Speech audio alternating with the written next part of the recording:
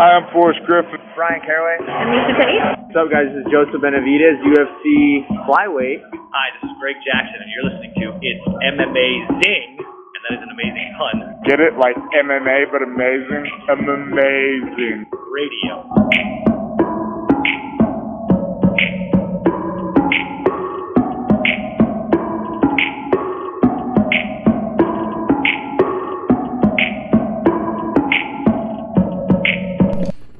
Welcome to It's Amazing Radio.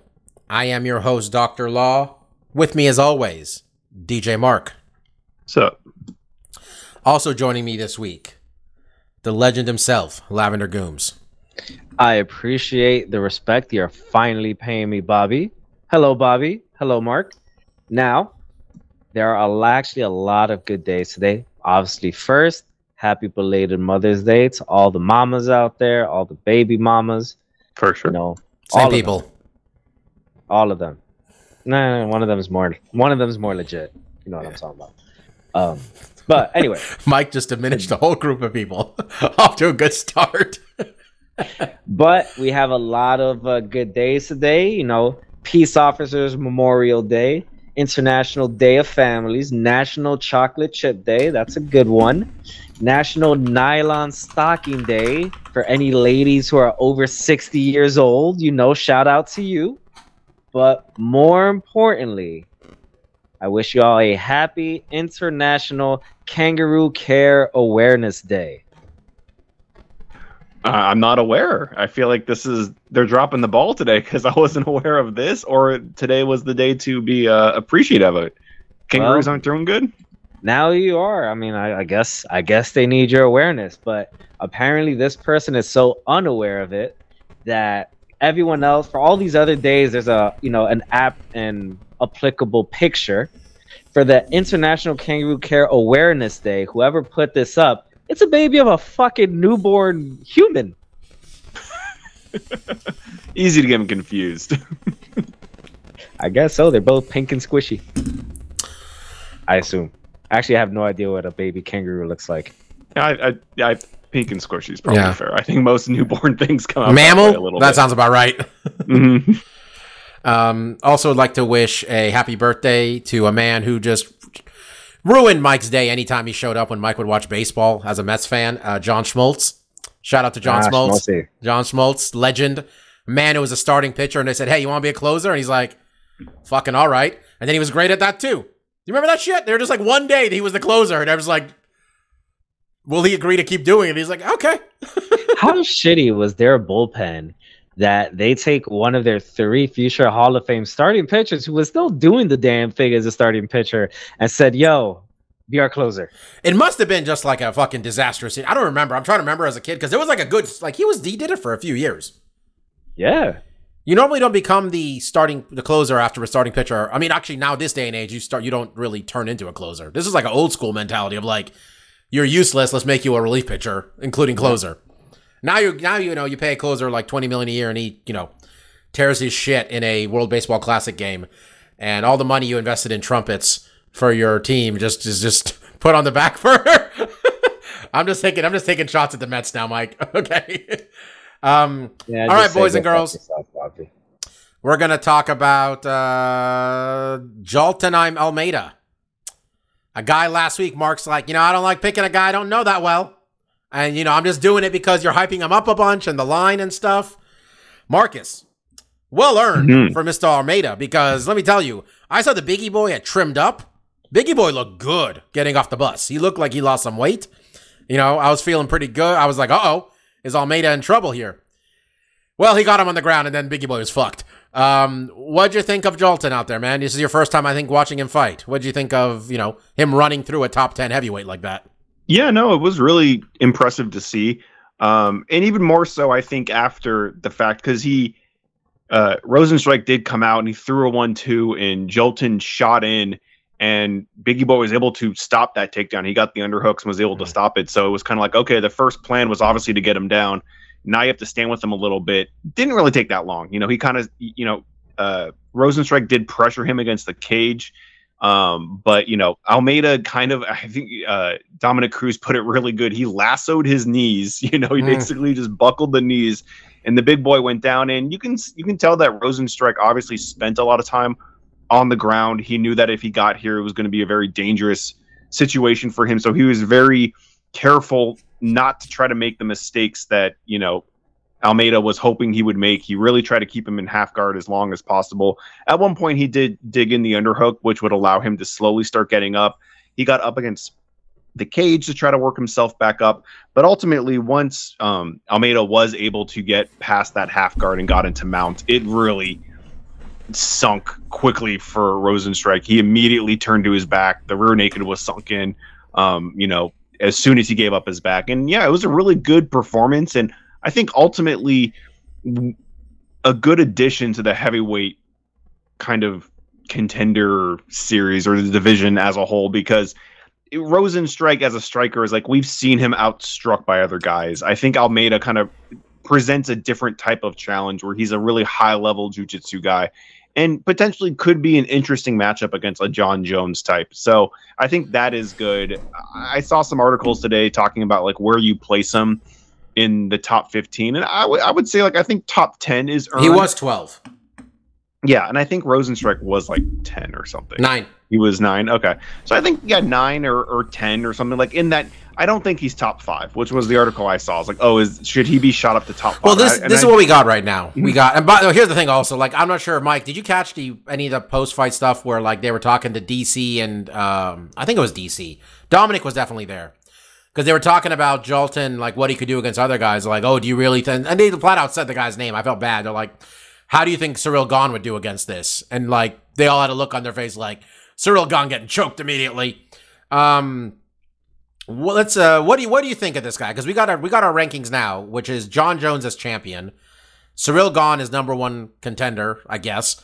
Then Pavlovich, which I think everybody has Pavlovich as the next guy after... Stipe, who's number 3, fights Jones, assuming they pay everybody and this fight ever fucking happens. Then 4 is Curtis Blades, who Pavlovich just put out? Well, how is these people's rank so high still after getting smoked? Lack of death? No, it's not. We're just talking about all these guys. Look, I'm just saying, you lose to the champion and you get smoked, it does not mean you get to be number 1 contender automatically. Like, move your ass back. This is a contender list, 5 is Aspinall, who's finally coming back, and I think he's fighting Tybura, maybe? Someone look this up. They just announced who Aspinall's fighting. Then is Tuivasa, which big fan, by the way, of Almeida calling out Tuivasa, where he's like, I can choke this guy too. Give me another guy I can choke. Then Volkov, then Spivak, then Bigi Boy, then Tybura. Then Derek Lewis, then Jalton Almeida. Mike? Tybura. Yeah. What do you think? You thinking like low end of the top 10 for Almeida or higher? What do you think? Well, I think that if anything, he should probably just get what Rosenstrike's ranking was, 9, and I think that makes sense.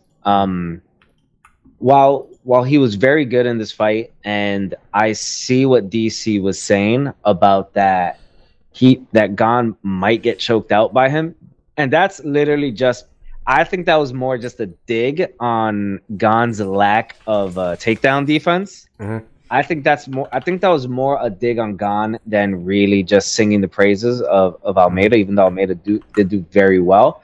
But I think of a ranking just within the top 10 is warranted. I don't think he should be getting a title shot in this fight, or I think even the next fight. I think there's still a bevy of really good contenders that are still ahead of him. Yeah, he's 6-0 in the UFC. Oh, sorry, 5-0 in the UFC with 5 finishes, and he was on the Contender Series with a finish there also. He is 19-2 overall. I don't think he's that young. 31. Oh, he's okay. His nickname is Malhadinho, which means muscly. Which, yeah, this dude looks like he's carved out of granite, to be honest. Marcus, you catch a look on the Bigi Boy's face when it was over, where he was just like, You had a look on his face like, man, I didn't even get out of first gear here. Like, yeah, I mean, I think it was probably really disappointing because, like you said, like when he was in half guard, he was doing some of the right things. He was making sure. I mean, because it's not like Almeida was just sitting there. He was trying to pass, and Rosenstrike was able to thwart some of that.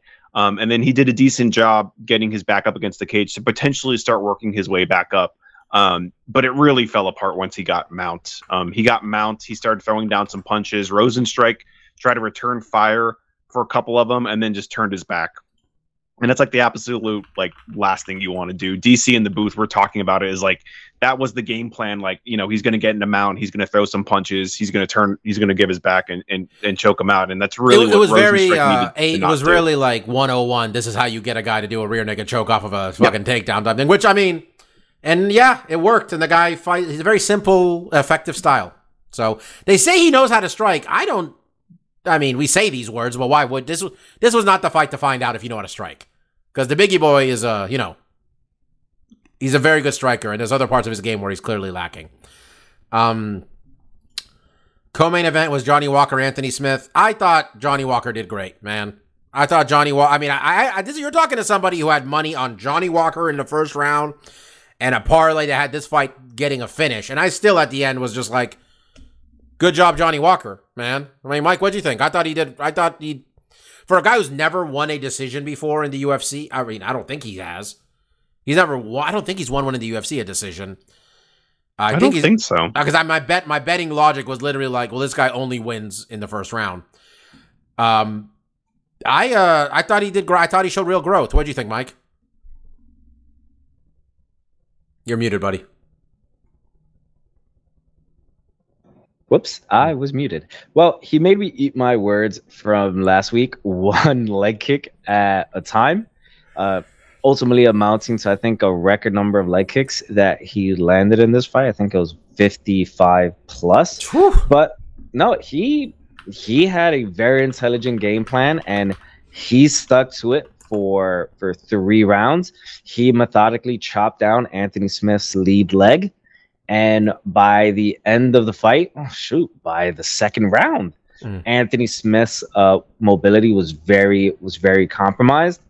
I don't agree with Dana White's comments. I think it was in the post fight that he said, think something along the lines that he wasn't impressed by Walker's attack plan. I think it was a beautiful fight to watch. If anything, it was almost a little cruel in just how much he actually focused on Anthony Smith's leg. If you want heartless fighting in the UFC, I think this counts. Honestly, I guess Dana White, Mark, you said was not happy he didn't go for a finish. There was a point at the end of the fight where I'm like, it looks like he's not. He looked tired too himself, but I thought he wasn't. Maybe there was a point in the last minute or two where he wasn't trying to step on Anthony's throat entirely, but I mean, Anthony was beat bad. Yeah, I mean, I think for some other fighters, you could take that maybe as a criticism when you have a fighter is hurt, as he did with Anthony, that maybe he should have gone for the kill a little bit more, that he would have been able to finish the fight. That being said, Johnny Walker's a guy who has plenty of finishes. And I was just looking up his record, Bob. The only decision win he had outside of this one was his first UFC fight on the Contender Series. So okay, so there we go. Count those necessarily, but yeah, I think it is a show of growth that he's kind of learning to control the fuel tank a little bit better and pick his shots a little bit more. And maybe he could have been a little bit more aggressive and got it done. But it's am I going to criticize the guy for not finishing the fight where he always finishes the fight, and sometimes to his own detriment, where he's doing too much? He's done some dumb shit. It's happened a bunch of times. And also, I think this is good for his coach is SBG, Connor's coach. I forgot his name. Mm-hmm. Yeah, but Kavanaugh, and I felt a lot of that. You know what happens when a gym shows up and they get a champion, then all of a sudden all the buddies get into the UFC and they get a lot of hype behind the gym. Felt like that was going on at that gym for a while between what's the guy who was actually not very good, but Cathal Pendrad, fucking Artem, fucking Gunner's good, but Gunner was there, and then there was the female fighter. Daly was there. Also, the gym had a lot of people, and then it kind of weaned off. I think it's, I don't know. I thought they've doing a good job with him. I thought Johnny Walker looks like a different guy, and I think he's right there. It sounds like they're not going to give him a title fight anyway, because Yuri's next, probably. And, got to get at least one more, I mean, Anthony Smith's a big name. He's a title contender 5, himself. Yeah, I think. I don't remember. I didn't see a lot of this. This weight class, everybody's basically the same. Let's go with top 5. Right. So, I mean, I think Walker needed to get a win. He maybe played it a little safer than maybe some fans would have liked, but I feel like I can be fairly critical of guys, and I'm not critical of him in this performance. He looked sharp, and again, this isn't a guy that plays it safe normally, so this is a new wrinkle. Like if this was a constant thing in the next 3 fights where it looks like he's demolishing his opposition and kind of lays off the gas because he's tepid to get caught with something, even then it's like, as long as he's getting the W, it's hard to criticize at the end of the day. But this isn't the fighter we're talking about. We're talking about a guy who kind of goes nuts and will throw back fist and big elbows and jumping knees to try to finish the fight, and did some of that stuff in this fight too, but he didn't floor it to try to get Anthony Smith out of there, which could have been a huge mistake. Despite Anthony's attempts to goad him into, he tried to goad him into a brawl, and Anthony was sure. I think Johnny just was confused when Anthony was talking about you stealing from my family or something. Everyone's. Well, he said like, you're attacking my family, and Johnny kept yelling what? Apparently, he's very confused. I think it seemed like Anthony Smith was trying to like hype himself up. To make it seem like because we all remember, I don't think it was like a year ago or something, where someone like invaded his house and he fought some dude naked for like 30 minutes in his house, and he said it was the most difficult thing and the toughest fight he's ever had. It seemed like he was trying to hold on a second. Hold on. Was he naked? Mike's about to be one of those people who made fun of him for saying it was the toughest fight he's had. Here we go. I can see the Mike's face. Here we go.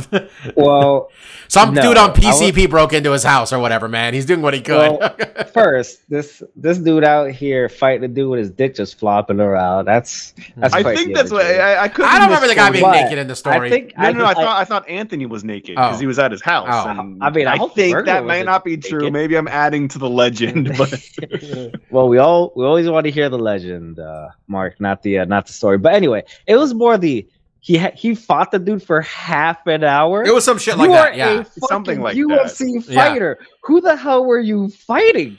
I'm telling you, I think this dude was on PCP or something, man. It just kind of kept going. Some of the facts here may have been embellished. I'm not quite sure, but I do remember him saying like it was he was fighting guy literally fighting. He was trying to emphasize, I'm fighting guy. Actually, he thought he's fighting to the death with this guy. Is what he thought. Like that's pretty much it. He's acting like he was going to retire at the end. The gloves were off, and he didn't talk to him. But I feel it's kind of weird because anytime someone takes their gloves off now, like everyone thinks they're going to retire because it's kind of become like a tradition, right? I don't even remember who was the first one to do it, but what I find just weird is like in boxing, those dudes can't wait to get the gloves off. Like the gloves off, like anytime you watch a decision, everyone's gloves off, and I think it's might just because like how much their hands, I don't know, hurt or get. Well, you can still do stuff a little bit with your gloves, though. You can hold the water bottle with the MMA gloves. Okay. Great point, Bobby. Boxing gloves, you really can't do anything with your hands besides punch. That's probably an apt point. But I don't know. I mean, I honestly do feel like he's probably thinking like, what's left in my career? He's kind of getting to the point where it's like a title he's not really close to that anymore. It's going to take 3 fights, and like, does he still have that in it? Is there still that drive? I think that's something that he could question for himself. But it'd be unfortunate because I don't think he's super old, but he's also been in a lot of pretty tough old, fights, isn't he? Or he's just had a lot of fights. I mean, what's old now in the UFC? He's 34, but he has 50. He has 54 fights, so that's a lot of fun. That's a lot. Also, remember Anthony Glover punched the teeth out of his mouth. That was not that long ago, and we're like, this is getting uncomfortable. That was 3 years ago. So 3 years to anniversary. That was the 3-year anniversary of him getting his teeth punched out of his mouth, actually, was this Saturday. So maybe he shouldn't take fights on May 13th. Does not go well on May 13th for this man. Ian Gary, man. Ian Gary looked great. Ian Gary looked real shot. I thought Daniel Rodriguez was fighting real stupid, to be honest. A lot of his strategy. And I thought he was getting in and then like not doing anything with it. Ian Gary, there's a lot of hype behind this kid, Mark. A lot of hype. He got dropped in his last fight, which I think is why made some people a little bit. And this was a tough one to fight. And Daniel Rodriguez is like, this is a real person. Like, this is a ranked guy, if I'm not mistaken, right? Like, yeah, I'm not sure if he had a ranking or not. I because he honestly beat can't Leach. remember. This is 170 though. 170. It's 170, right? Mm-hmm. 170 is not a easy place to get ranked. Like, yeah. Let's see. Like, what was he before? 170. I think Ian he was has 15. had a kind of a he's had kind of a difficult road in the UFC where he hasn't looked. There was a lot of hype behind him, right? He was undefeated. He was coming from Cage Warriors. He was a very bright prospect, much like Paddy Pimblett, kind of entered the UFC at the same time. And I think his first fight, he looked really good, but there were some fights after that where he did, like in his last fight where he got dropped. And I think even the one after that, he didn't quite look like, it was starting to seem like, at least to me personally, like maybe the hype was a little too much, or maybe the competition he was facing previously was at a different level than what he's seeing at the UFC. And that's why I picked against him in this fight, because I thought Daniel Rodriguez was going to be his first big step, and this might be where we see him kind of falter a little bit. So to have him come into this fight and really, take the moment and, make a big statement, I think was emphatic. I think that's really going to resonate throughout his career, where this is a kind of a turning point where he's looked all right in his last couple of fights, but maybe people like myself were starting to question, like, is he of the caliber that's going to be able to hang with the top tier guys, and he put on a great performance. He got a nice finish with a head kick. I don't think Daniel Rodriguez had been finished before, and at least knocked out. And this was a big victory for him. So like you said before the show, Bob, he called out Neil Magny. I think that's a very interesting call out, because Neil is very well-rounded. He's a really good grappler. He's a good striker. It's somewhere that Ian could really, again, if he gets a win there, I think really makes a strong statement that, like, this guy is of that caliber to be ranked in this division. Well, he beat number 15 just now, and he called out the number 11 guy, which seems very appropriate. Mm-hmm. Right. You beat Neil Magny, that means you're good. That's straight up what it means. It means you are a top 10 guy is what that means. If you beat Neil Magny. So that's appropriate. I didn't know he was training down in Florida with Henry Hooft. I like that. I like him doing that. That's good news. By that too. That's good news. I liked someone's comment which said Ian Gary is what Paddy Pimblett thinks he is.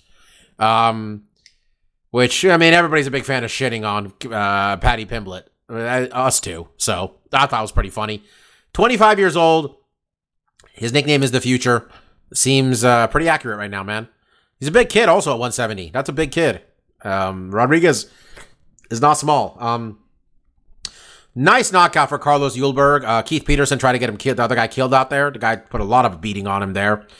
And Matt Brown tied Derek Lewis for most knockouts in UFC history at 13. Connors said that he's coming for that record because Connors got 8 somehow, which... He got a lot of finishes when he was fights active. he's expecting in the UFC. No, but I'm like, how does he have 8? Is what I was. So he said he had 8, and I was just like, I mean, besides Max, I think he finished everyone else besides the ones he lost, and Nate. I guess Max and Nate. So he finished. I mean, how many decisions did he Marcus, and then he finished. So it's Marcus, Diego, Dennis Seaver, Dustin, Chad Mendez, Aldo, Alvarez. And then Cowboy. Dustin. I think he finished, Cowboy. Donald, right? Yeah, that's 8. No, it is 8. Okay. I mean, if he's going to fight 5 more fights, and I mean, if he's going to win fights, that's how it's going to happen. But in fairness, you if you saw them clips, the sneak peeks from the Ultimate Fighter, Mike saw how big Connor is now. That man looks like he could knock out some people. Real talk.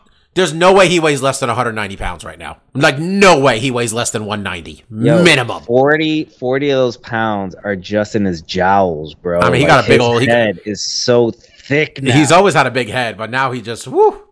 Is that fight going to happen ever? That's the question, too. Where are we? Still haven't announced it, but... I mean, because he's still in a pissing match with USADA. Just get rid of USADA, man. I don't believe any of these. I saw Jalton Almeida look like a fucking action figure on Saturday. No one's getting drug tested.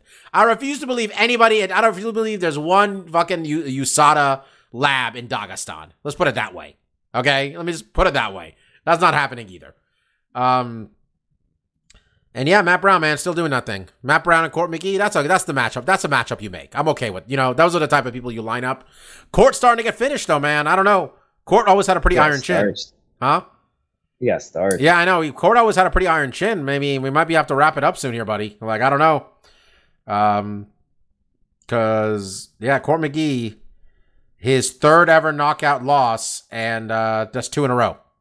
So, the other one was 7 years ago against Ponzinibbio, which was no shame in getting knocked out there. Now you're getting knocked out by old man Matt Brown, some guy named Jeremiah Wells. We all love Court McGee here, man, so whatever he wants to do, but we might be, he fights a style where, you get a lot of hits in, and, like a lot of decisions. A lot of damage has been taken over the years. UFC's back next weekend with a truly awful card, headlined by Mackenzie Dern and Angela Hill. I'm pretty sure this became the main event about a week ago, right? Mm-hmm. Wasn't that what happened here? Because it was supposed to be Rocky Pennington versus Aldana was the main event. And I think Dern and Hill was supposed to be in this week, and they moved it. And then I just hope that Rocky Pennington got a check for them taking her opponent away. Yeah. A check. Just for something. Give her show. Probably not. But give her show, man. She had camp fees. She got a pregnant wife. Like, come on, man. Yeah. Isn't Tisha Kiora's going to have a kid? Isn't that a thing I read? Come on. Let's help her out. All right. News. Oh, yeah. Leon Edwards' brother beat Gegard Mousasi in Bellator. I have paid attention to Fabian Edwards. Gegard's had a lot of fights. It's really fun talking about how old people are when they're our age, Mark. It's just really just entertaining. We're getting old. That's just the truth. Francis Ngannou is going to announce tomorrow, which, let me tell you, as a guy running a podcast that records on Monday, not the biggest fan of Tuesday announcements.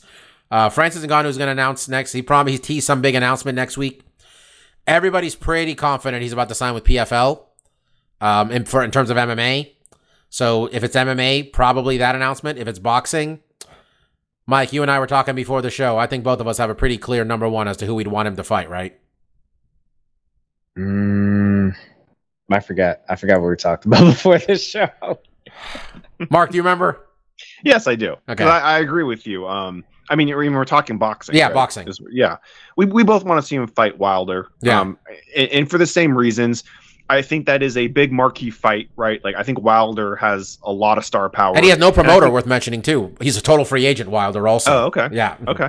But also, I think stylistically, Wilder, not to buy into his name too much, is a little bit more wild in his fights. He's a big, heavy hitter. He's not as, like, you can say maybe he's not as, like, as technically attuned as, like, a Tyson Fury or an Anthony Joshua. So you would think maybe Francis would have a better shot in that stylistic type of matchup. And again, it's just like, it's two big guys that hit really hard.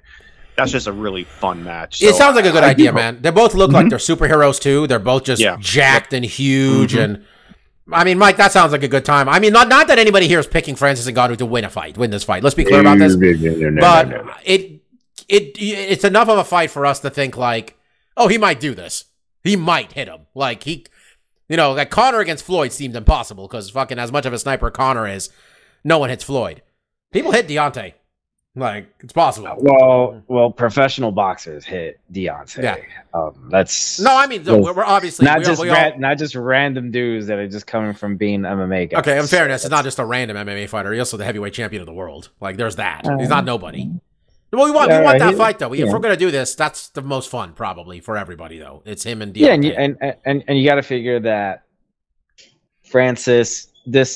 I think he fights in boxing twice, so it might as well be the biggest names he can get, so he can just get the most pay-per-view buys. I mean, maybe is because if by some grace of God he wins the first one, right? Like, if he wins the first one, he's fighting Tyson Fury, right? If he wins his first one, like it's definitely if he beats Deontay Wilder. He's fighting Tyson Fury. That's just. And if he gets knocked out, that's it. Then we go back to MMA. Then we go PFL, which Mark, I'm a big fan of everything PFL's doing. I know I'm the person who thinks they're running a money laundering operation, and I still do. But if they're going to buy Bellator and try to make a real push here, because I feel Bellator, I can't tell sometimes if Bellator's trying to do something here or not. It seems like they're dipping their toe in the water sometimes of being like, I'm really making a hard go of this versus just being like the nostalgia factory. So I think this is a good idea.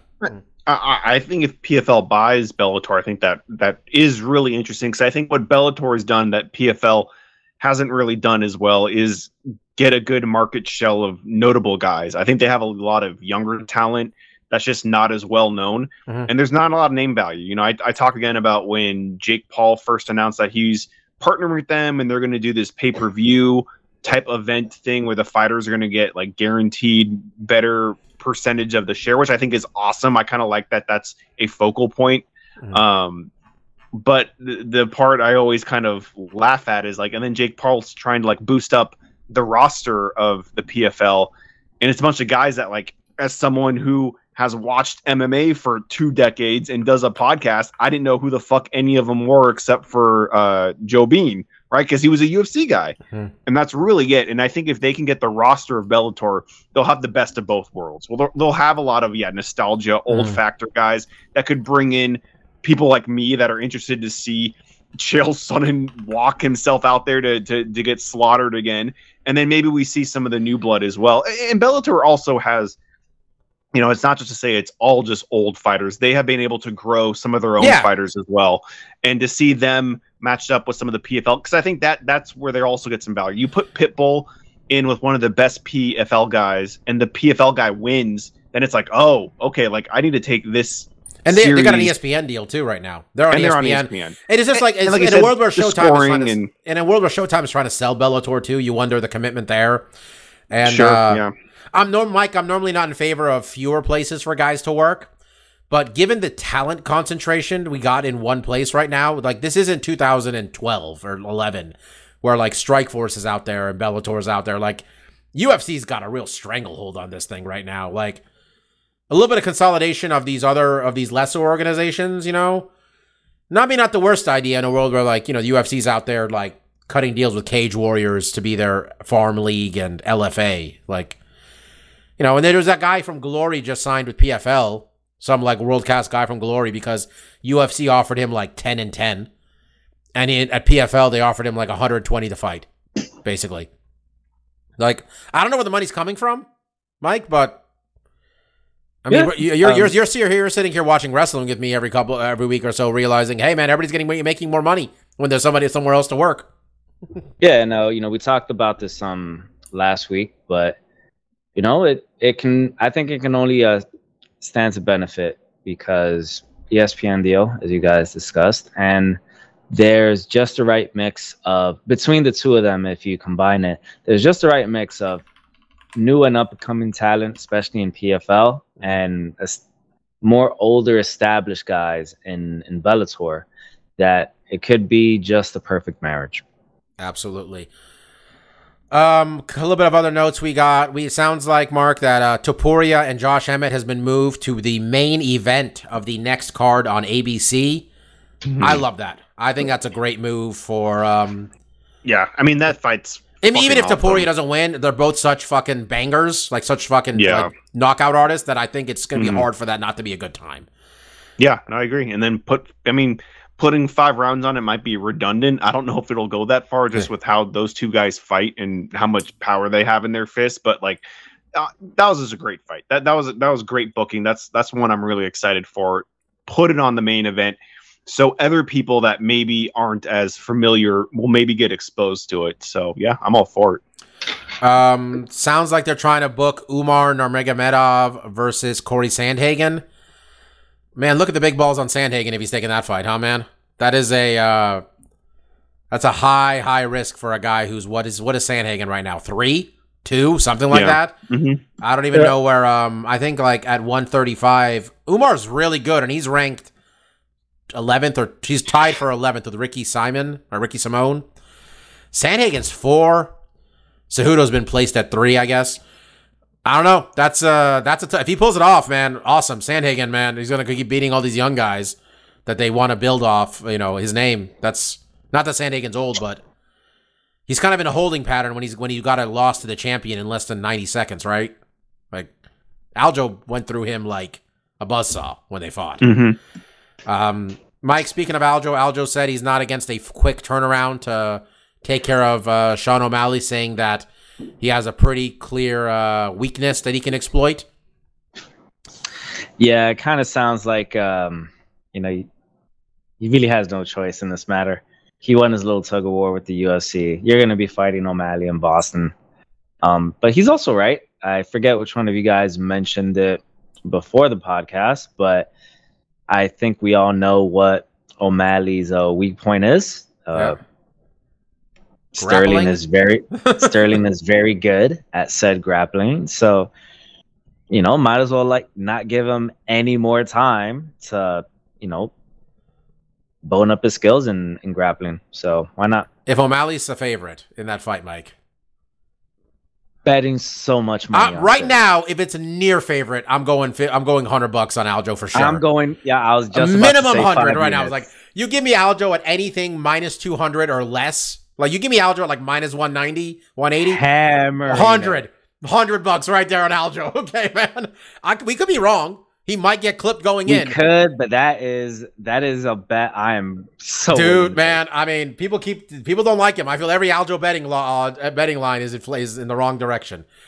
Let's try to see if we got any other news that happened this week. I think that might be it that I saw. Oh yeah, Nate Diaz and Jake Paul. And Jake Paul did a press conference.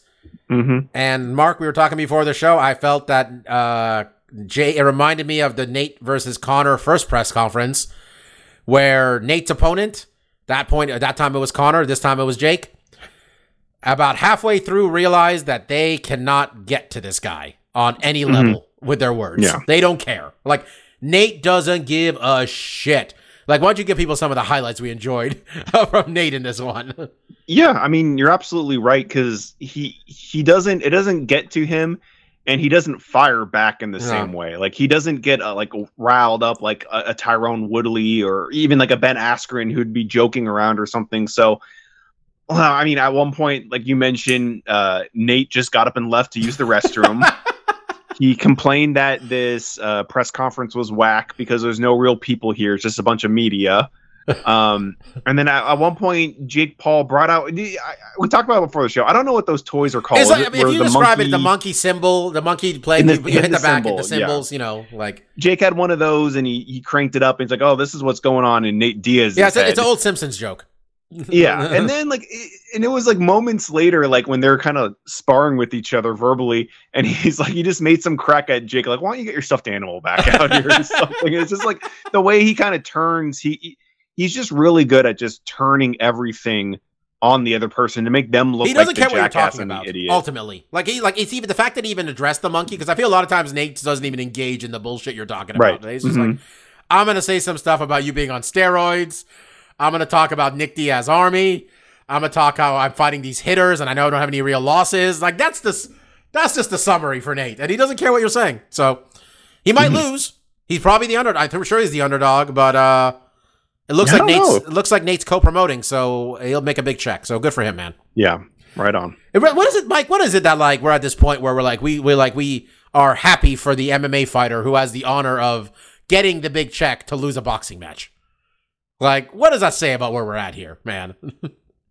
It says we're good people, and we like to see people get paid. That's what it says. All these people I'm going to be a half glass full. Mike, all these people on social media who are making fun of Francis Ngannou saying he fumbled the bag.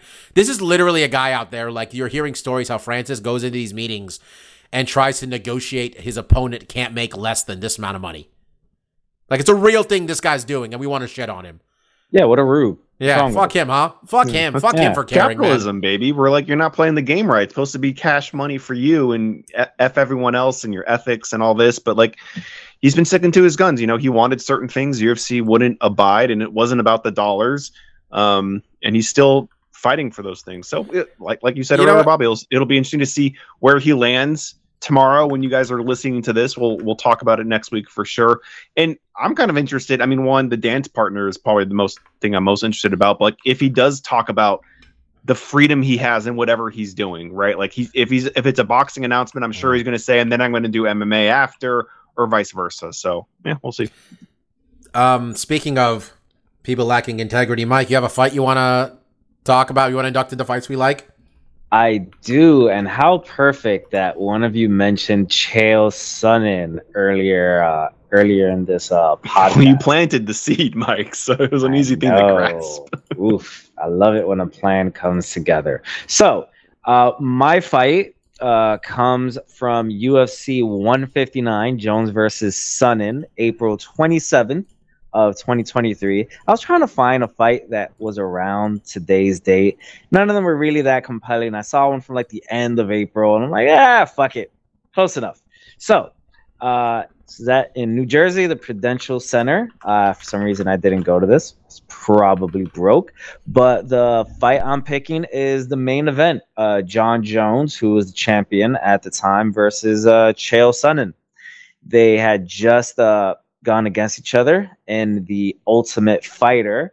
If I'm right, that was the season that introduced us to Uriah Hall, someone who was supposedly going to be a... no, was that it? Actually, yeah, it was, right? Someone who was supposed to be a contender against Anderson Silva at the time. But anyway, the reason why I thought this fight was interesting enough to just talk about briefly is the fact that if not for just 27 more seconds, we would have had Chael P. Sonnen, the gangster from West Lynn, Oregon, as UFC light heavyweight champion. Why do I say that? Well, the reason why I say that is even though Chael Sonnen was getting his ass whooped in this fight and throughout the first round, John Jones had, if I'm right, it was a bit of bone sticking out from his big toe. He had a pretty gnarly toe injury, and at 4 minutes and 33 seconds of the first round, John was able to defeat Chael via TKO. And as is wont to happen when you're on adrenaline, you don't notice you have a pretty bad toe injury in the case of Jones. And it wasn't until he was, I think, speaking with Joe Rogan in the post fight where I think it finally clicked that he had a pretty bad toe injury. And had the fight gone to the second round, or in between the first and the second round, that fight definitely would have been stopped. There's no doubt in my head that it would have been stopped, and Chael would have won by TKO. So just a matter of a few seconds sometimes can keep you from your life's journey. That whole thing was one of Chael's better finessing of a check, because that fight came out of the fact that, remember when like Dan Henderson had to pull out of the fight and UFC 151, and they said, we want you to fight Chael Sonnen on 2 weeks notice, and John's like, you want me to fight a southpaw that I wasn't training for on 2 weeks notice? No, I would not like to do that. And then the UFC had put together truly the most dog shit card possible, so they had to cancel the whole pay-per-view, and then everybody shit on John Jones, including this podcast. In retrospect, I'm not proud of it. We did. I know we did. And then John fought Vitor like a month later, and then he hyperextended his elbow, refusing to tap out to Vitor's armbar.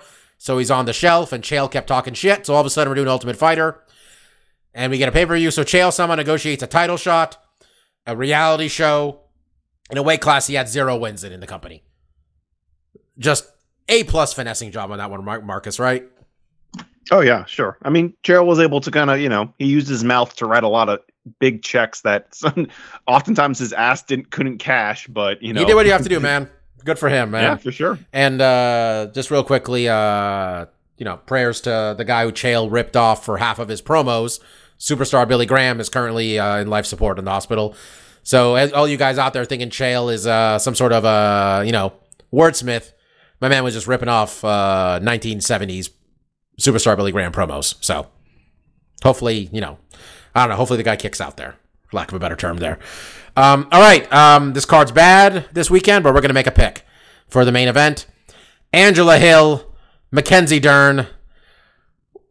We're doing this for some reason. Mackenzie Dern, I believe her last fight was when did she lose to who'd she lose to? Yan Xiaonan was a while ago. That's what I'm trying to think. Was it? If I'm right. It was It was Jan. That was her last fight. Last October. God, why does that feel so much further ago? So this fight was supposed to be on the card this last weekend, but due to some card reshuffling, now it's on this. It's the main event of this card, which honestly, with these Apex cards, I don't know why they did that. Like, who cares? There's a fixed number of people watching these fights, so they didn't have to make this more difficult for these people. So Mackenzie Dern coming off of a loss to Jan Jonan, a loss that looks even more impressive and looks even better now after Jan just fucking wrecked Jessica Andrade. Was it a week and a half ago? She's before that she won a split over Tisha. Before that, lost to Marina Rodriguez. Because we're at the point now where we kind of were like, Mackenzie Dern's going to fight a bunch of serious people now. Angela Hill, without me even looking, I'm going to assume she lost her last fight by split decision. Let me check. She did not, actually. She won a decision. She's won two straight. Two straight. She's the underdog in this one, right? She is. I don't know the exact percentage. I'm at the exact odds, but she 145 plus 145 for her, minus 175 for Mackenzie Dern. I believe last week I went 3-0, and I caught up a little bit. I caught up a little bit with you guys a little bit. Like, I picked up a game up. You did indeed. I am barely holding on to a lead, and the rest of you are tied at 23-16. Well, buddy, you're in first. Go ahead and pick against Angela Hill. I am definitely picking against Angela Hill. Mike will not be taking a underdog until he is not in first place. Putting it out there right now.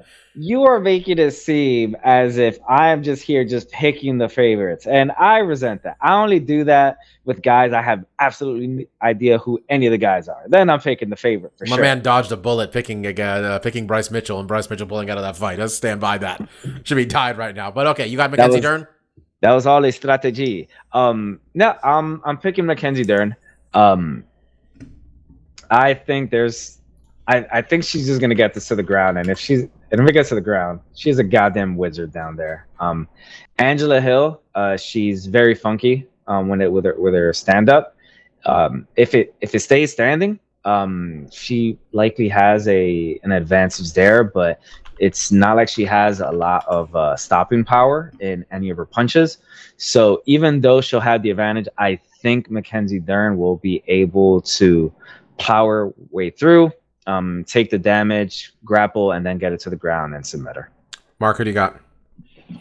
Yeah, I have Dern as well. You guys are making this. It is. I think it's an interesting. I think it's an interesting fight. Kill then, Bobby. I know. No, I can't. But go ahead, Mark. Sorry, go ahead. I think what really kind of solidifies this is Dern's win against Tisha Torres. I think really speaks volumes.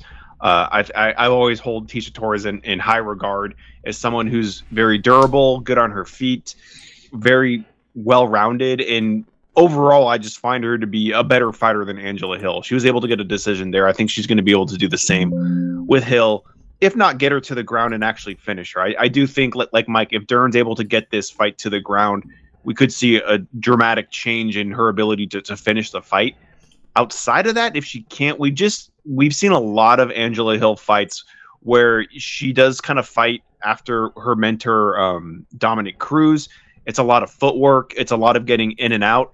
It's not always landing big scoring punches that really solidify a round for her. I think a lot of times she gets these decisions because she's being very tactical.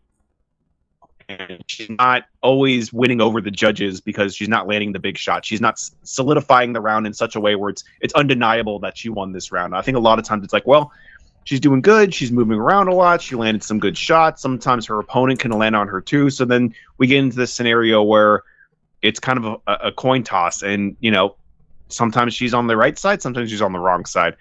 If the fight's like that, I think she has a decent chance of beating Dern. If she's able to just dance with her, because Dern's stand-up, I think, has gotten better, but it's not great.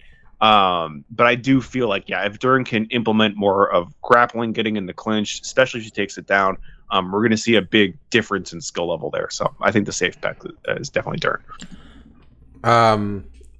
Mark, you have something very much in common with Angela Hill. Okay.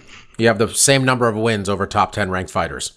I got Mackenzie Dern. I guess we all do. Then, Yeah, right? We exactly. all have a lot in common. No, I didn't want to slam her What like is that. that? You guys know how much we like her. We like Angela Hill. She seems like she's good on the desk. She's a very thoughtful fighter. Cool. She comes off very cool. I just don't think she's that good. Sorry, she's not. I think the record. She's not. She's not. Look, We're too many fights in for me to think otherwise. You know. Yeah, she's 15-12. She had a great run when she got let go of the UFC. Like, I think in a smaller pond like Invicta, she really shined and she looked really great. I think when you're back in the UFC with the level of talent they have here, she's had a hard time, right? Like, it has not been great. A 15-12 record is not a great record. 10-12 in the UFC. Yeah, that's a little worse. And to that point too, like, also she takes a ton of fights. Like, this is a girl that is extremely active. I think she might have the most fights as a female fighter. I thought I read that somewhere where she's up there. In the company? I think so. I mean, she got 22 of them. Yeah. So there we go. Like, so yeah, I just can't pick her. Is what it is. So I'm sure I picked the other person to win the last couple of fights too. It's just she won 2 in a row though, man. Maybe she turned a corner. Maybe I'm wrong. Maybe we're all wrong. Maybe we might be. Seems like Mackenzie also is good enough now to take care of people at this level. So the rest of this card doesn't really do anything for me. It's pretty bad. Of course, when we say the card is bad, doesn't mean it couldn't turn out to be good. It means it lacks all relevant fighters and fights. Because there's some notable names. There's definitely I like people Emily we've Ducati seen. and Lupita Godinez. I like both those fighters. That's probably the other one I'm most interested in. And Buckley, I think, is always a fun fighter. Joaquin Buckley, Michael not Johnson. bad. I mean, shout out to Karolina Kowalkiewicz still fighting anybody. So I thought she was going to retire at one point. Vanessa Demopoulos, I think she's done some stuff in the UFC here, 3-1. So we'll see. But yeah, no one's going to watch this. So you're not even going to watch your boy Latifi? Did I miss Latifi listed here? Your boy's on this card. Oh, he's on Latifi. real early. Are they feeding him to somebody? A 30-year-old who is 9-1 He's 9-1 so. with only submission victories. Pretty much. I don't know. This feels like I really feel the UFC. A lot of times these fights isn't with purpose anymore. It's just we got to put some fights. We're creating content. Sure. Now. That's it. All right. It's gonna be a quick one, I guess. Stuff we like. I'll go first because I don't think mine is terribly complicated. I talked about Bad Bunny last week, right? Just so I'm clear. Yeah. Yes. Good, because if not, I've watched that. I watched his entrance like 4 times since. By the way, just that man had an all-time entrance at Backlash. Did you guys both watch Ted Lasso this week? Yeah, caught up. What was the episode again? Isaac goes into the crowd. Yeah. Okay. Yeah, I watched it. This might have been the best episode of that TV show they've ever done. I think. My 2 cents. I think every part of it was basically perfect. I know we're going to talk about the whole season when it ends, which I think was this it? Next one? Yeah, I don't know if it's 9 or 10. It's either, I think it's either done there. to last week. Let me look real quickly. If it is, they haven't even gotten to any of the Nate stuff with Ted yet. Do they need? I don't know, man. This show doesn't follow necessarily the same stuff everybody else is doing, though. So him having a redemption arc, which I thought would be next to impossible. They're doing it, man. Right? Like they're doing it. Like maybe this guy isn't, a giant piece of shit. Looks like they have 3 more. 17th, 24th, 31st. All right, that makes sense. So there's like 11 episodes? 12. 12 That was 9. episodes? So Okay. we have 10, 11, and 12. Okay. The first season was 10, second season was 12. So I honestly, they without spoiling much of the season, there was a lot of issues addressed here in terms of like sexuality and the role of fans in how they treat professional athletes in general. It wasn't just about professional athletes, but the way fans treat entertainers, really, as we're talking about, because that's what these people are. The impact, I thought, of just like friends and family dealing with, someone dealing with someone's, sexuality announcement or something like that. I also thought that everything Roy Kent did in that press conference was some of his like the best work that guy's done as an actor. I thought that was gold. I just thought it was. I just honestly, I mean, maybe if you, tell me you guys think. I really thought they hit a home run with that episode. I was talking to my dad about it because he's a big fan. He thought that was the best episode this show's had. So he thought. What'd you guys think, Mark? What'd you think? Yeah, no, I thought it was good. I think the only thing that did kind of like. I mean, we don't want to get into spoilers, but who was the guy that went into the crowd? The captain Isaac of the team, Isaac. Some of the tension at first, like it didn't really like. I don't think it totally made sense. I think they did certain things so the payoff at the end would hit harder, but it didn't seem like how he reacted and why he was so. He was always such a hothead. Always though too. That's the thing. I don't know. I kind of based on all these guys always such a hothead. Maybe he just maybe he just has a hard time verbalizing. It just I mean it did seem like I felt like halfway through the episode it was like I don't like what they're doing with him because it feels like they're doing him like too dirty. Like I don't understand why they would do this. And then it was all just to pay off in the end when the resolution comes. And I don't want to get into too much spoiler stuff because we'll get into that when we talk about it. But overall, like, yeah, it was fantastic. And those things you touched upon were really good. Oh, you know what I found interesting, Marcus? Sorry to cut you off. So we were talking about it last week, the previous episode, where they were dealing with one of the characters having some private photos leaked and stuff. So one of the people who wrote that episode, so I'm not sure if I've ever mentioned this, but the woman who plays the only real bad guy in the show, Rupert. The one who plays Rupert's new wife, the young, attractive one. So that woman was a well-known like model in the UK, like a lingerie model. She was famous, for being a model and attractive, and and all that. They have a whole culture of like almost like the way Maxim and FHM was back in the day here. Sure. Still a big culture of that there. Did she have a leak? She did have a leak. And she was one of the people who wrote the episode. So she famously had like a sex tape leak. For real? So it was someone writing from a position of of experiencing that. So which I found that kind of interesting because I was like, wow, I was really because it was such an interesting turn on that show, I thought, to be addressing that. And I was just looking at it like, oh, she wrote it. She was one of the writers of that show, which I'm sure they were like, hey, you went through this. What were you feeling? What did people try to get you to like do and like apologize and all that stuff? I don't know. I thought that was really fascinating to hear. But Mike, what were your thoughts on the episode this week? I thought I thought it was very good. I would agree with Mark's critique when it comes to the thing with Isaac, just because they were really leading hard into making you think that he was being homophobic. Did you ever think he was? Honestly? No. Given this show we're watching? That's like, everybody in this show is so emotionally mature. Yeah. The whole time I was thinking it's because they're friends and he didn't trust him enough to tell. Right. Because I've seen it in enough shows where they give you that rope of dope. Spoiler, people. This next thing. When he said, what is it about me that made you think you couldn't tell me? I thought that was a really like the way they led up to it with how angry he was. They tried to, they're trying to get you to fall for it, right? That like he was going to be homophobe. I mean, I think that's a good line, Bob. But the only thing that but it's like he knew no one knew. It wasn't because I think the thing that kind of turns against that line is like, well, he didn't tell anybody. Like, I think he viewed himself as being the captain of this team and being. I think he viewed the way Roy was like the one everybody went to. I think this is me just reading between. This is my opinion. I thought that he was thinking, hey man, I'm the guy everybody like.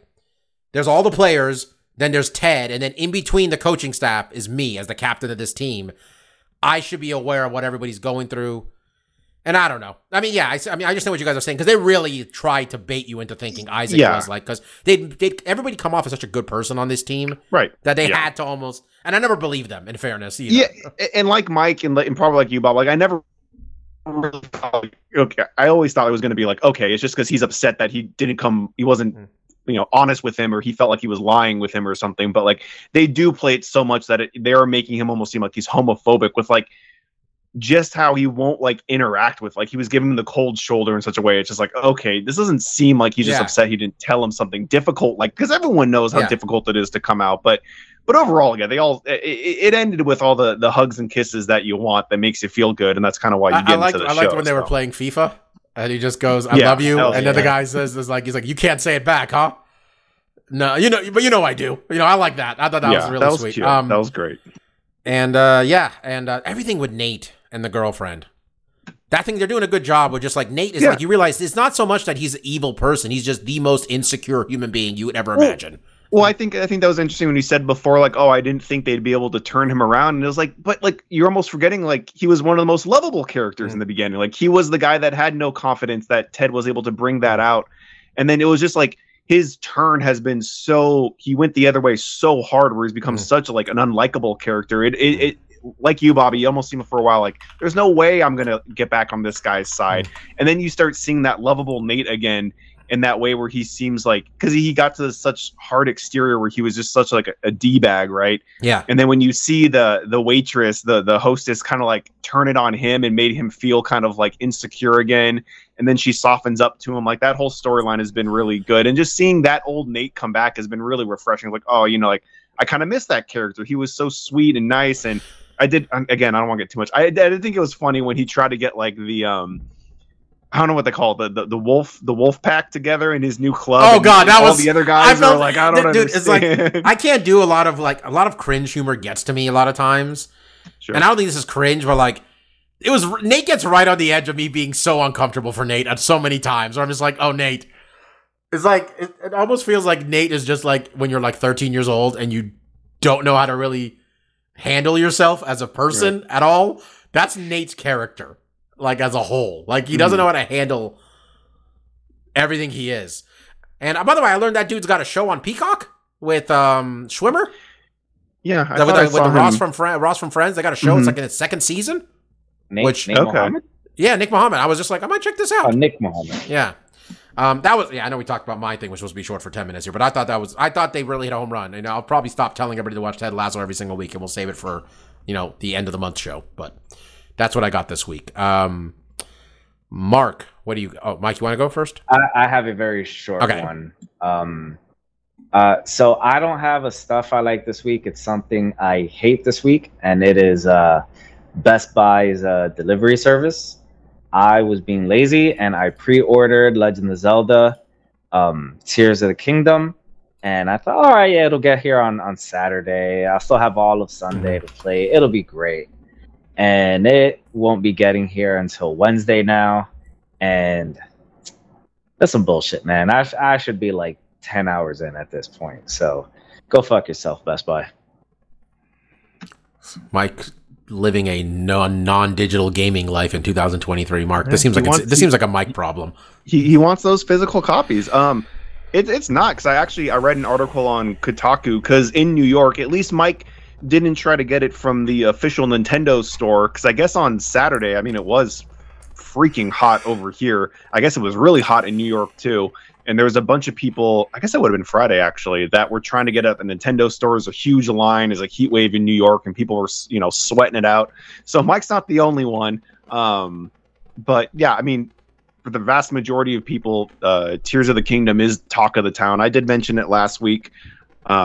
This was like the big game coming out, and personally, I'm not playing it. I never finished Breath of the Wild, so I don't feel comfortable jumping into a direct sequel and not knowing all the changes. But surprisingly and unsurprisingly at the same time, this game has reviewed extremely well.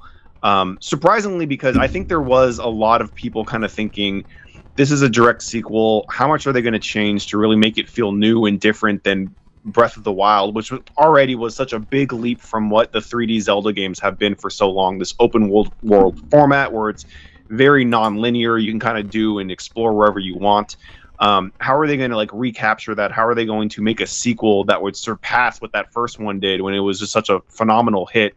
And for a long time, it wasn't clear how this game was really going to differentiate besides adding in more areas that are floating above Hyrule. And it wasn't until like a month ago they kind of showcased more of the gameplay elements that I think really changed the game, where you're going to be able to make kind of your own makeshift vehicles and some of the things that you can do with fusing objects together to make different weapons and stuff like that, I think has really revitalized the game. And then I've seen some reviews where they talked about some of the stuff they haven't talked about before that really kind of expands the whole world that you're able to explore, even more so than what they've already showed. So it's been reviewing extremely well. It's weird. I normally am that type of gamer that wants to get the newest thing and be part of the zeitgeist and the conversation. So it does feel a little weird. Like all the videos in my feed are all about Tears of the Kingdom, and I'm still at the point where it's like I feel like I will get there eventually, but I'm not there now, so I don't want to spoil it. But kudos on them. They had huge shoes to fill, and they did a phenomenal job doing it. I think it's at like a 97 on Metacritic or OpenCritic, or a 96, which is extremely difficult nowadays to get that high of a rating, because has there been a Zelda game where it just got ripped apart? Has there been a Zelda game that just got carved up by critics? I mean, there are some that I don't think were as well received. I think Wind Waker was one of those, like, especially at the time, people weren't super pleased. And it's because they kind of did a turn. They showed what was going to be the next Zelda game, and it looked more like realistic graphics, and people were really excited for that. And then it turned out like they kind of changed the art style and the whole motif of the game. And I think at the time, people weren't super thrilled with Wind Waker. And don't get me wrong, with Wind Waker, it wasn't the gameplay. It was just the fact that it was like a very, very different cell-shaded thing that they were doing with the graphics. Wind Waker now is considered one of the best Zelda games. Yeah, and I think there were a couple on DS that, like the Phantom Hourglass. I don't remember people being quite as excited for. Cap? Yeah, and Diminished Cap. Yeah. But yeah, I don't think, Bob, they've ever. Okay, besides there are the CDI games. Oh, and Zelda 2? Link 2. Yeah. That's another one I think, again, at the time people didn't like, but I do hear people now saying like, "Oh, I really." Is this one a straight sequel? You said, like, you have to play the first one to understand it. I mean, I've read a lot of articles saying like you don't need to finish Breath of the Wild, but it is a direct, because most of the Zelda games are completely separate. They're you're playing as Link, but it's like a different timeline. It's a different time in the chronological, and like they have nothing to do with the previous games. Besides Ocarina of Time and Majora's Mask was the only other time they did like a direct sequel where it's like this game goes directly into that one. And even that one, you don't want to get into the timelines of Zelda, because I think like they just made all that bullshit. Majora was also a 64 game, right? Yeah. Okay. And that was a thing too, where our coworker Chris was complaining because that game got released very shortly after Ocarina of Time. It was like less than a year. And it was because like they basically had all the assets. They were just changing kind of smaller things. And that's kind of what a lot of people thought Breath of the Wild was going to be. Like, why is it taking so long for this game to come out when you already have the map? You have all these enemies and stuff. Like, how much are you really changing? And I think now it's proven that, like, oh, they did quite a lot. They added these new mechanics. This whole being able to build your own vehicles thing is a lot more intricate than people thought. And the whole combat system with fusing different items together to make unique weapons is a lot more than I think what anyone envisioned. So wait, was that also part of the Breath of the Wild, or is that just new to this new one? No, like these are new things. Okay, I was watching when the night it came out. I was on, one of the people I follow on Twitter is Ron Funches. Sure. And Ron was live streaming the game, so I watched him play for like a few minutes, and he was like welding like a hook onto a wire to go across a fucking you're able to like fuse items together to make like ships. And I think in that one there's like a hook so you can like get dragged up somewhere, like, so that's one part where you're able to make these kind of intricate vehicles. And there's also this whole other system with the weapons and being able to fuse items with the weapons to make like hybrid weapons and stuff like that. So they've proven themselves that they've added a lot to this, and it reflects in the review scores. Is Miyamoto still like? How involved is this dude? Because he's credited as the creditor of the creator of this, he's Mario, the creator, Donkey Kong, all these ones. But he's not the director of Breath of the Wild or this game. I don't remember who. He's 70 years old. How involved is he at this point? Is I mean, I think in some games he's more of like a creative lead type than like orchestrating game mechanics and map layout and stuff like that. But I wasn't going to talk. I mean, I had to talk about Tears of the Kingdom to some extent. I haven't been playing it, so I don't have any personal firsthand experience. I've never played any Zelda game more than like, I think I played Ocarina one time for 10 minutes. I played more as Link in Smash Brothers than I have in any, which I was telling myself, I kept telling myself I was going to borrow Breath of the Wild from you or something, or download it or something. But like it just seemed. I mean, I don't know. I always sound cool to me. I just never got into them. I don't know. Well, Yeah, you can always just play. What's the one for the Super Nintendo? A Link to the Past for free on the online thing. Yeah, your Super Nintendo online thing. But yeah, I mean, Bobby, you never striked any of us as like an is an action RPG. Those usually haven't really been your types of games. So I was hanging on Mario, man, buddy. That was my Nintendo drug of choice. Was Mario. I got more hours in Mario Odyssey than anybody you guys know. Just letting you guys know that. All right. And like you said, like still haven't had a sniff of another 3D Mario game, which I think is also frustrating. Can I get a second Mario? Am I the only one asking for this? Is that a thing? Like no, because Mario was actually. I don't want to diverge too much because we're starting to run late now. But I was watching a stream. And one of the girls playing on it was like, she loves Odyssey. Like, she likes the Zelda games fine, but she's like, if a genie came and said like, yo, you can have a new Odyssey too, but there can never be another Zelda game. She's like, yeah, in an instant, I'd do that because I'm so much more interested in that than Zelda. So you're not the only one, Bob. But you know, I don't want to give them too much credit because they did Mike so dirty, but Best Buy kind of came through for me. I don't think they were the only one. But and I've talked about it previously on other episodes. I've kind of been waiting for retail to get a PSVR 2. I didn't want to buy it through their direct, so I was waiting for a Best Buy or a Target or Walmart, whatever, to start getting those in stock because they were only selling them through Sony. So this Friday was when they actually started getting them in retail. So I did go pick myself up a PSVR 2. I had the first one for PS4. I really enjoyed it. I think VR is a very interesting experience, and this seems to be a good upgrade from especially where the first one was. And my first experience with it was super great. I played the Star Wars. I can't remember what game it was. I can't remember exactly what it's called. It's basically based on Batu from the Disneyland thing, and like it was better, but like I kind of felt the motion sickness because I haven't played VR in a while, and it didn't really kind of like blow my socks off the first time I played it. The next day, I tried Gran Turismo 7, which a lot of people kept saying like, oh, this is phenomenal in VR. And it was kind of hard for me to wrap my head around like why this would translate so well or why this game was receiving so much like positive acclaim. And then I played it and I was like, holy shit. Like I'm not much of a car guy, but like from all the VR experience I've had, this felt the most authentic, where I felt like I was in this car racing around the track, and it was so immersive and fun. I was like, and again, Gran Turismo 7 is a game I played when it came out. I enjoyed it enough, but I'm not a big car guy, so it didn't really latch on to me. And now I'm playing it in VR, and it's totally blown the doors off. Like I'm playing longer sessions and more frequently because it is just so fun to be in that car. And then again, it's like these little things that, again, now as a car person, like I tweak my car, and as I'm revving up, it's like, oh yeah, like I could tell like this thing has some turbo bullshit in it because it doesn't sound like a normal car should. And it's just it's all these little things. Like instead of having to push a button to look behind me, I just look in the rear view mirror. I look in the side mirrors.